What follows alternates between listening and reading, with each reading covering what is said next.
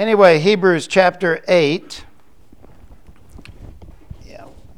Hebrews chapter 8, verses 8 to 13. So we've been looking in a series in Hebrews, and it's really written to a Jewish audience. And we've already seen that we're to grow on to maturity, that we're to find our rest in Christ, and that God, Hebrews 1 through 4, God has spoken to us in these last days through His Son. We're to pay close attention to the gospel and respond, and again, Jewish context, but for us as well. Check your heart and partner with Christ. That was in Hebrews 3, 12 to 15. Last week we looked at Jesus being fully human and yet fully God, and trying to wrap our minds around that. It's rather a difficult thing to understand that Jesus learned obedience through suffering, and yet He is the Savior and knows everything. So that's kind of hard to get our mind around. Well, this morning in Hebrews 8, why I chose this, because it tackles an important issue, at least in the mindset of the Jewish reader. The difference between the Old Covenant and the New Covenant. And so, very easy this morning, the New Covenant, and we look at the promise. For He finds fault with them when He says, and this men o mai, which means to bring an accusation against someone on the basis that that person in question is clearly to blame. The issue here is dealing with the nation of Israel, and you could extend that beyond to us. There is a fault that God found with Israel. And as we go through this, it'll become quite apparent what it is. Behold, the days are coming, verse 8. Behold, the days are coming, declares the Lord, when I will establish a new covenant with the house of Israel and with the house of Judah. Kainos is the word for new. It's new in the sense that it's never been done before. So if you're a Jewish reader and you're reading this, you go, the new covenant is something that was not made widely known except in Jeremiah and a few other places in the Old Testament, that God was going to establish a new covenant. The Old Covenant and the New Covenant, and the nation of Israel, and I think a lot of their leaders were afraid to embrace the New Covenant and believe that Christ was the Savior because they were so anchored in their traditions. And so he says here, behold, the days are coming, declares the Lord, when I will establish a new covenant with the house of Israel and with the house of Judah. Now this word covenant, dukethe, that means to literally cut a contract. So when we think about the Old Covenant, it was a contract that was cut. Maybe very much like if you buy a car, or if you buy a house, or any major investment, you will sign a contract in which the person giving you the contract will give stipulations. This is what they will do. And then, of course, on your end, particularly with payments and all those things, this is what you will do. And if you break that covenant, chances are your house will be repossessed, your car will be repossessed, they'll take it back. So when we talk about the New Covenant and the Old Covenant, we are talking about a contract that was made by God. Now this contract, he says, behold, the days are coming, declare the Lord, when I will make a new covenant, a new contract with the house of Israel and with the house of Judah. The writer of Hebrews obviously is referring to a divided kingdom. So to the north, Bethshan, Shechem, Bethel, Dan, down at the bottom, Jerusalem, Hebron, Beersheba. These were the northern and southern tribes. When we look at this, the northern Israel had 10 tribes, and the southern had 2 tribes. So you had the 12 tribes of Israel. But there's coming a day, this writer says, when I'm going to make a new covenant. And it's going to encompass both the north and the south. Kind of interesting. This is one of the observations here. John MacArthur, we'll get to that in just a few minutes. But as we look at the problem of this, now look at verse 9. And the writer says, "Not like the covenant that I made with their fathers on the day when I took them by the hand."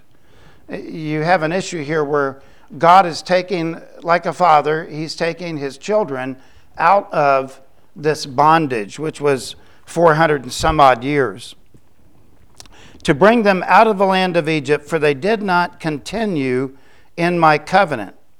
And so I showed no concern for them, declares the Lord. When we think about this issue here, not like the covenant that I made with the fathers when I brought them out of Egypt.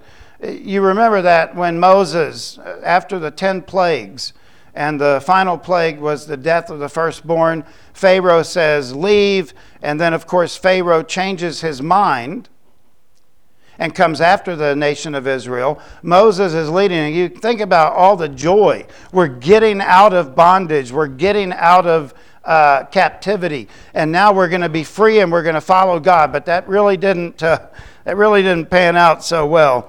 So Moses now goes up to meet with God. And he's up there 40 days. 40 days. And the scripture says 40 nights. And while he's up there, the people of Israel tell Aaron, "We need to make a god." We don't, and actually the scripture says, we don't know what happened to him. And apparently they thought that Moses got lost or maybe got killed or whatever they were thinking. But they asked Aaron to take and start fashioning a god. Now this is the God who is getting ready to establish the old covenant, which, by the way, Paul says came 430 years after Abraham. So God's promise to Abraham in Genesis chapter 12 precedes the giving of the law.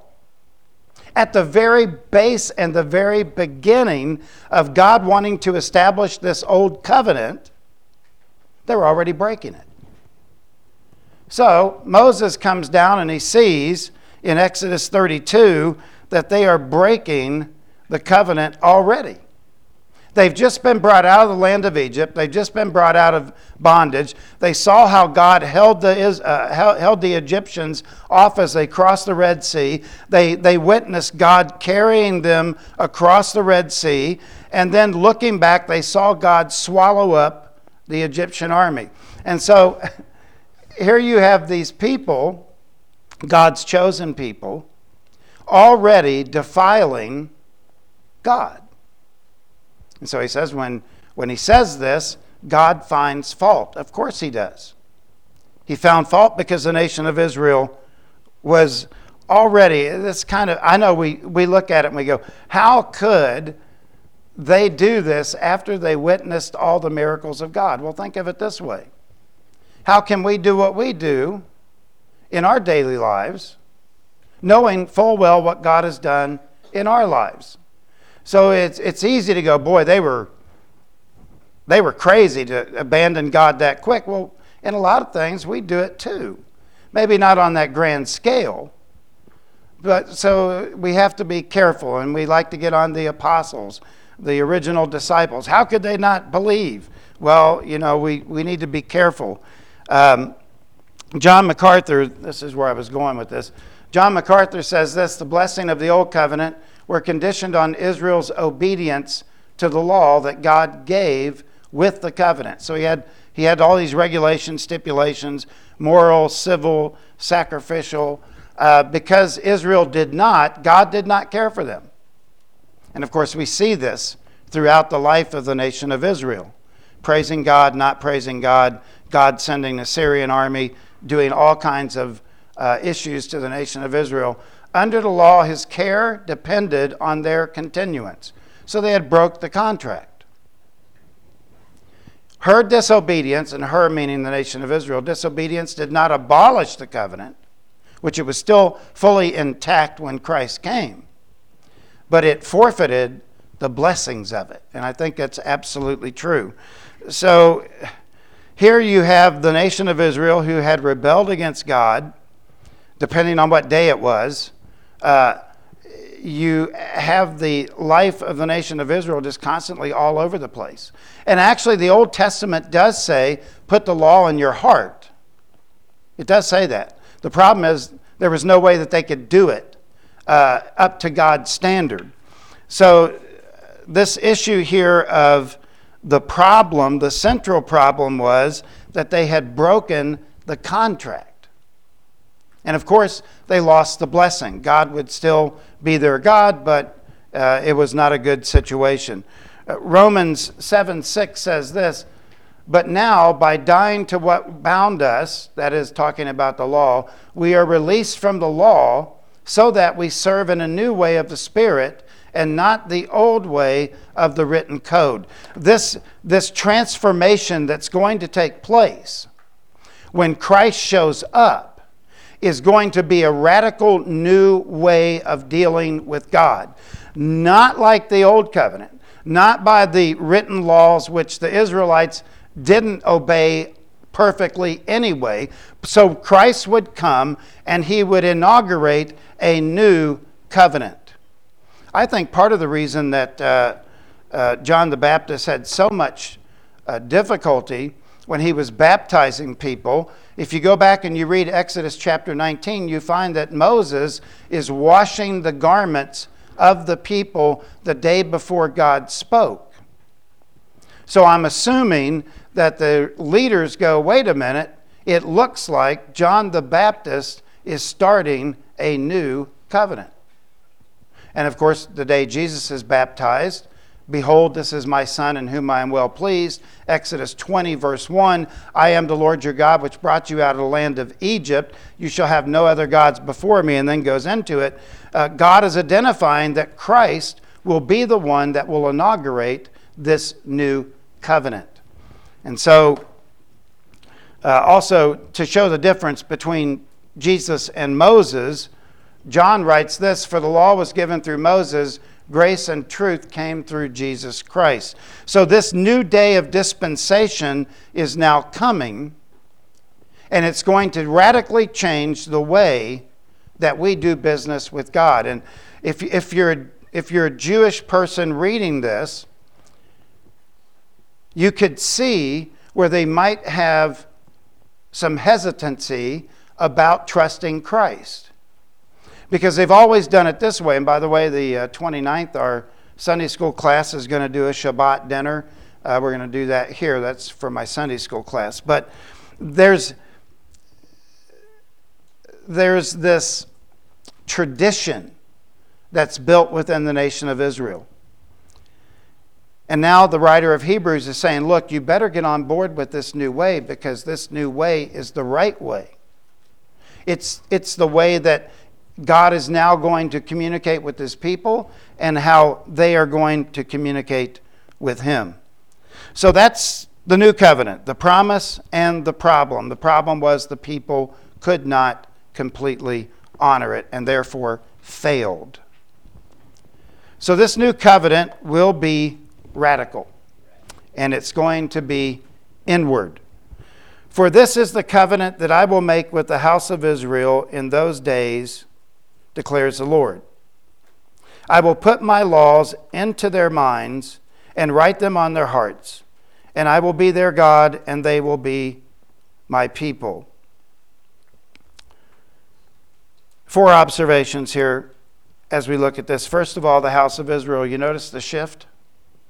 In the verses previous to this, the days are coming when I will make a new covenant with the house of Israel and Judah. Now it is now condensed.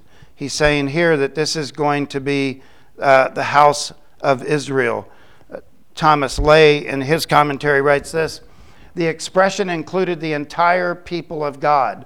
Although Jeremiah, and this is actually a quote from Jeremiah, had spoken a covenant which had applied to ethnic Jews, this verse focuses on all of God's people, both Jews and Gentiles. So when we think about Israel, and by the way, I know you all have heard the news that Israel was under attack. I think the death toll is now up over 600 on the Israeli side. And I know that the Israelites have deployed special forces. I've been kind of following it. They have been rounding up a lot of the people that caused this. There's a lot of images that I would not recommend that you go look at. But I do know that Benjamin Netanyahu has promised a prolonged war. And ultimately, I think we need to pray for Israel, for their safety and for their protection.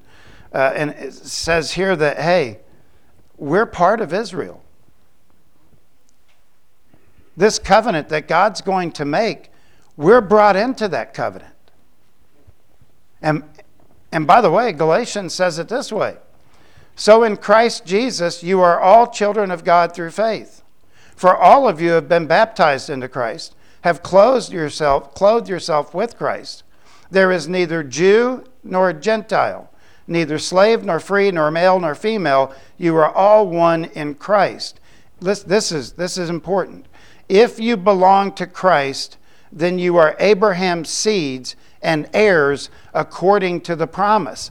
This new covenant now predates the God giving the law to Moses. It predates that. 430 years before the law even came about, God spoke to Abraham and he said, if you get out of your country, I will bless you. So Abraham, by faith, Paul writes in other places in Romans, Abraham believed God and it was credited to him as righteousness. Here's the thing. You and I, as Gentiles, are in a sense part of the nation of Israel. Our Abraham is the father of our faith. Of course, Christ is the one that gives us the faith, but we go back to Abraham. We are part of Israel. And which is why I believe, and Jesus said, pray for Jerusalem, pray for Israel. We are connected to them, and therefore I would encourage you as your pastor this morning to continue to pray for Israel. We're part of it. Scripture very clearly says, Paul says, look, you guys that are Gentiles, you belong to the seed of Abraham. And therefore, we are part of the new covenant, the blessings that God gives to his people. Secondly, God says here, the law will be put in our minds. Donoia. And I'm just going to read to you exactly from the Greek lexicon New Testament. The psychological faculty of understanding, reasoning, thinking, and deciding. So this covenant law, which was by and large external in the Old Testament, I am the Lord your God which brought you out of the land of Egypt. You shall have no other gods before me. You shall not steal. You shall not kill. You shall not bear false witness against your neighbor. All these laws that he wrote, over 700 of them, are now going to come inward. So think of it this way. In the Old Covenant, you had the external, and in the New Covenant, you have the internal. Jesus was internalizing the law as he did his ministry. Jesus said, you have heard it said you should not commit adultery. Jesus said, but I tell you, if you've committed, you can commit adultery in your heart and be just as guilty as actually doing the adultery. So the law is now coming inward. God is going to write this on our minds. Romans 12:2, do not be conformed to the pattern of this world, but be transformed by the renewal of your mind, that by testing you may discern what is the will of God, what is good and acceptable and perfect. So the issue in the new covenant is that God is going to put, I've lost Mike. Yep. I don't know. I'm going to have to just yell a little louder, I guess.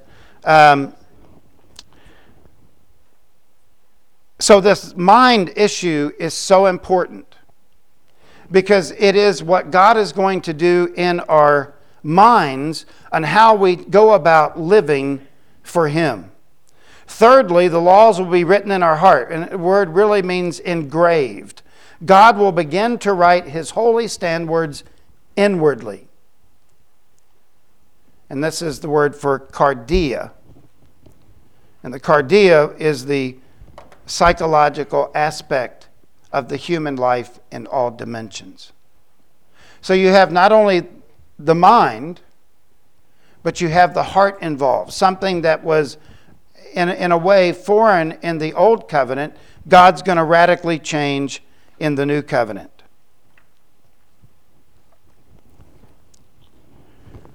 This is how God's going to deal with us now. He's going to deal with us inwardly. This is radical. This is a radical change that is taking place when Jesus comes to this earth. And Jesus will ultimately go to the cross. He will pay for our sins. He will die for those sins. He will be buried. He will raise from the dead. And of course now is reigning at the right hand of the Father. John MacArthur makes a good note here. I hope you can see it in the back. The new covenant worship is internal, not external. Real, not ritual. Then he goes on to say, He will be our God and we will be His people. We enter a new covenant relationship with Him. Years ago when I was in Bible college, I was in class one day and I said, well, you know, Dr. Haney, we're now saved. And Dr. Haney said, Michael, this is what I want to get through your head. Start thinking of it in terms of a new covenant. Start thinking of it in terms of a covenant relationship. And Dr. Haney's class, you have to understand Dr. Haney. He taught Ministry 101. And in his class, part of the midterm and the final, he gave grocery list. One guy, I see his face, but I can't remember his name. He brought Dr. Haney, just before the test, he brought a grocery bag and set it on his desk. He said, what are you doing? He said, this is so you can put all your grocery list in there. Because we'd have to memorize this. 5 times a pastor should visit his people. 6 ways the church can support the pastor. And he'd give all these lists, and you have to memorize them because you would get those on the test. And you had to write them down. And I think they were worth 1 point each. There was so many of them. It was ridiculous. It was 3 pages full of this list. But one thing I do remember from Dr. Haney is talking about you have entered and I have entered a new covenant relationship with God. It's not like the old one. And brothers and sisters, if we were under the old one, we'd be in trouble. Thankfully, we're under this new one. Not only will this be radical, will it be inward, but it'll also be intimate. It will be intimate.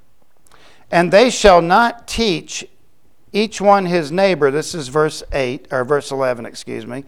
And they shall not teach each one his neighbor and each one his brother, saying, know the Lord. Now, let me stop here. It doesn't mean that we're not supposed to teach each other. Pastors stand up and they preach and they teach. And you have Sunday school teachers that teach. Doesn't mean that. And also in Hebrews 5:12, for by this time you ought to be teachers. You have someone to teach you. You have need for someone to teach you the basic oracles of God all over again. So it doesn't mean that we don't have teaching. But the issue is on gnosko. Now this word gnoso or know is a very interesting word. We think it means cognitive knowing. And it's kind of funny. This word, funny in the sense of strange, that none of the scholars that I read this week really wanted to deal with this word know. Because the word is used in a husband-wife relationship of knowing each other. And so all of them glazed over this section. But what's important to know is the husband-wife relationship is one of intimacy. And so when he says, you will know the Lord, he's talking about a close, intimate relationship. Not one that's based on externals, but one that is based on a close, abiding relationship with God. And the Word reminds us that God wants an intimate relationship with us. Jesus Christ is a relationship, not a rule. He is a relationship, and He wants a relationship with us based on intimacy with God, to know that when we face hardships and trials in this life, that we know that God is with us, He cares for us, and He loves us. That's intimacy. Not that God's so far removed that He doesn't see or understand where you are and where I am in our lives, but He knows that we know that He knows, and He's here with us, and therefore it is a close relationship. This idea, and why the writer used gnosko instead of the other words for know, I think goes back to the Old Testament. The high priest was really the only priest that could go in to the Holy of Holies. And we looked a couple of Sundays ago, we talked about the holy place, which had the lampstand, the menorah, the bread, and the altar of incense. But only one person could go in and be in the presence of God. Here, the writer is saying, you will be in the presence of God. You won't need to have somebody say, okay, this is what God looks like. You will know God because you have a personal, intimate relationship with Him. If you think of it this way, we have access to the Holy of Holies. Paul says, let us come boldly before the throne of grace that we may find help. We have access. For they shall all know me. Verse 11, for they all shall know me, from the least of them to the greatest. In other words, everybody that trusts in Christ is going to know Him. Verse 12, for I will be merciful towards their iniquity, and I will remember their sins no more. The word mercy here basically means, in other words, God gives us what we don't deserve. This, brothers and sisters, is a kind, compassionate God. I feel sorry for people that live their lives in fear.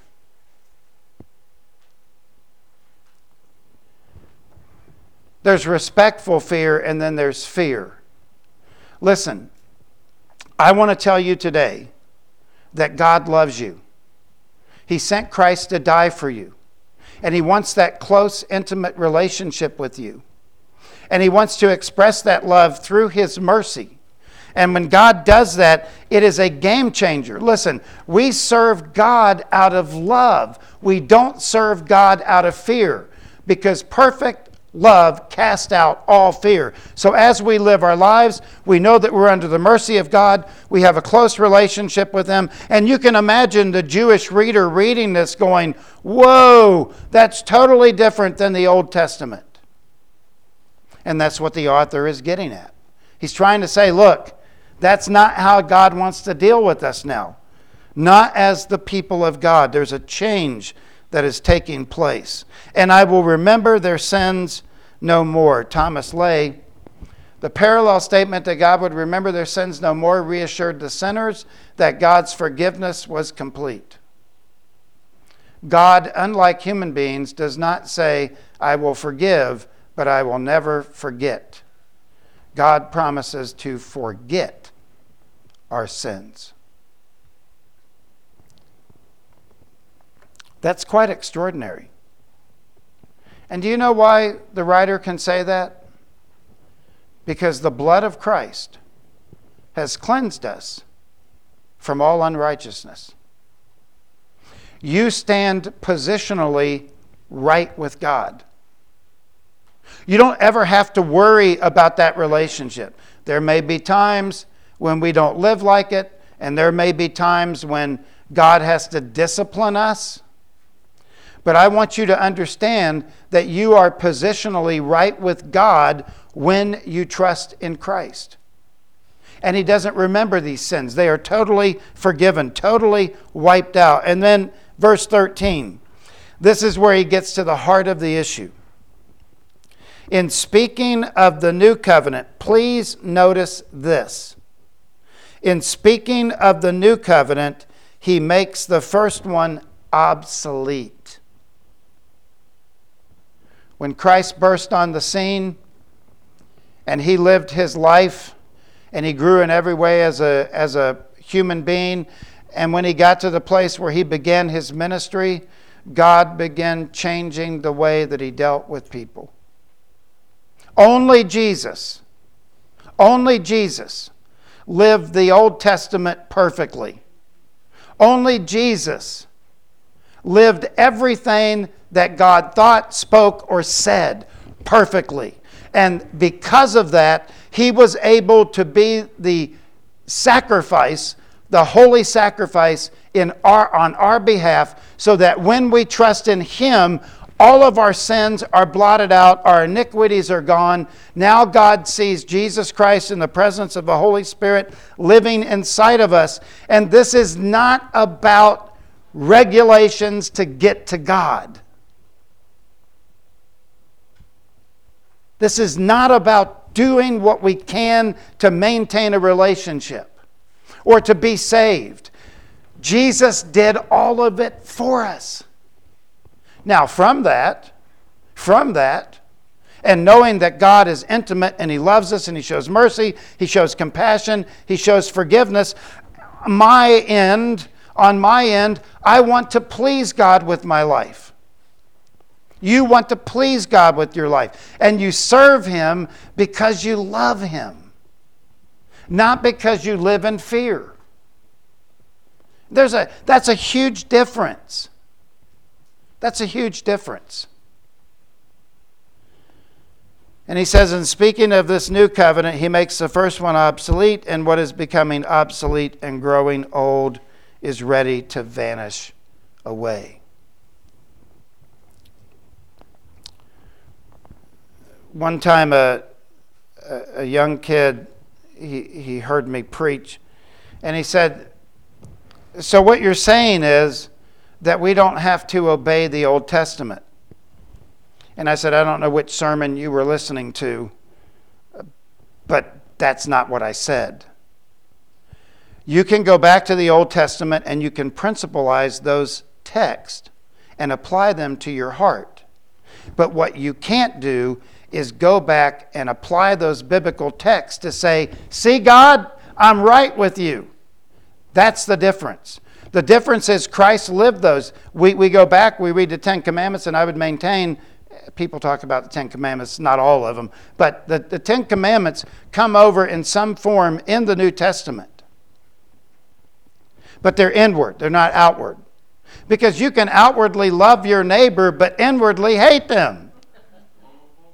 You can say, I'm going to do this for the person, but I really don't like the person. Yet you've broken it there. This is what the deal is. It's inward. It is in the heart that God is concerned about. In the New Testament, it is all about this and it's all about this. We can do outward stuff, but God knows the truth. And so I sent that I didn't scream at the young man like that, but I just put it very bluntly. That was not the intent of my sermon. You can certainly go back and you can take the old covenant and you can internalize it and use it by way of principles to live by. I've never said don't obey the Old Testament. And even in my little article this morning, I know all of you read with eager anticipation when you came in this morning. Just by show of hands, no, I wouldn't do that to you. How many of y'all read it? No. We are Old Testament Christians. The Old Testament's where we learn a lot of theology. Who created the world? God. Who created human beings? God. Where do we get that from? We get that from Genesis. All theology that we have is tied to the Old Testament. So to abandon the Old Testament and say it doesn't matter is inaccurate. But however, to use the Old Testament to justify one's position before God, that's a problem. That's a big problem. And that's the problem with the Jewish nation. And I want to be a good guy and say that a lot of these Jews that read this trusted in Christ. I don't know. We're not really given that. He does say some are and some aren't. All right. Let's go ahead and end the plane here. Land it. First of all, no one can possibly get to God on their own merit. It's impossible. You can't possibly do enough to make God say, okay, you've satisfied the requirements. Secondly, God promises to wipe out our sins and give us a new beginning. And those of you that have trusted in Christ, you're good. Make sure that you've trusted in Him and that you didn't have an emotional event.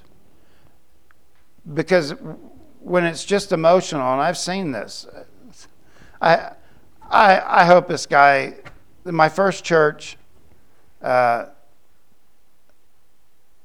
one guy came forward and he's all excited after the sermon, and he came up and he said, "Now it's time to get busy." Told the whole congregation, "Time to get busy." I never saw him again. He probably got busy somewhere else. Thought he meant here, but and I'm sure that there's people that I've baptized that aren't even saved. They might have had an emotional experience when they were 7, 8, 9 years old, but then down the road you go, the difference is when you trust in Christ and you know it, right? I know who I have believed, and know that He is able to keep that which I have committed unto Him until that day. And then the point of life, the point of the Christian life at that point is to love God and to live for Him in a world that is dark. I know you guys and gals know this. Look at our culture. It's dark. Our country is dark. And we are the light of the world, and we're supposed to be out there. So God promises to wipe out our sin and give us a new beginning. Oh, and by the way, thirdly and finally, you can know the Lord. Personally, intimately, in a love relationship under the new covenant. God has coveted a contract with you in your heart. He has provided the way of salvation in Christ. He has given His promises to us. And now our part in the covenant relationship is to love God with all of our heart, soul, mind, and strength, and to love others. Jesus was asked that question and summarized the entire law. So this week, make sure to go out and love people. Know that your relationship with Christ is secure. You don't have to worry about that anymore. And then spend our time loving people, caring for people, growing in an intimate relationship with Christ. And that's life. And you get a new beginning. And that's what this writer is offering the Jewish people, is a new beginning, a new way of coming.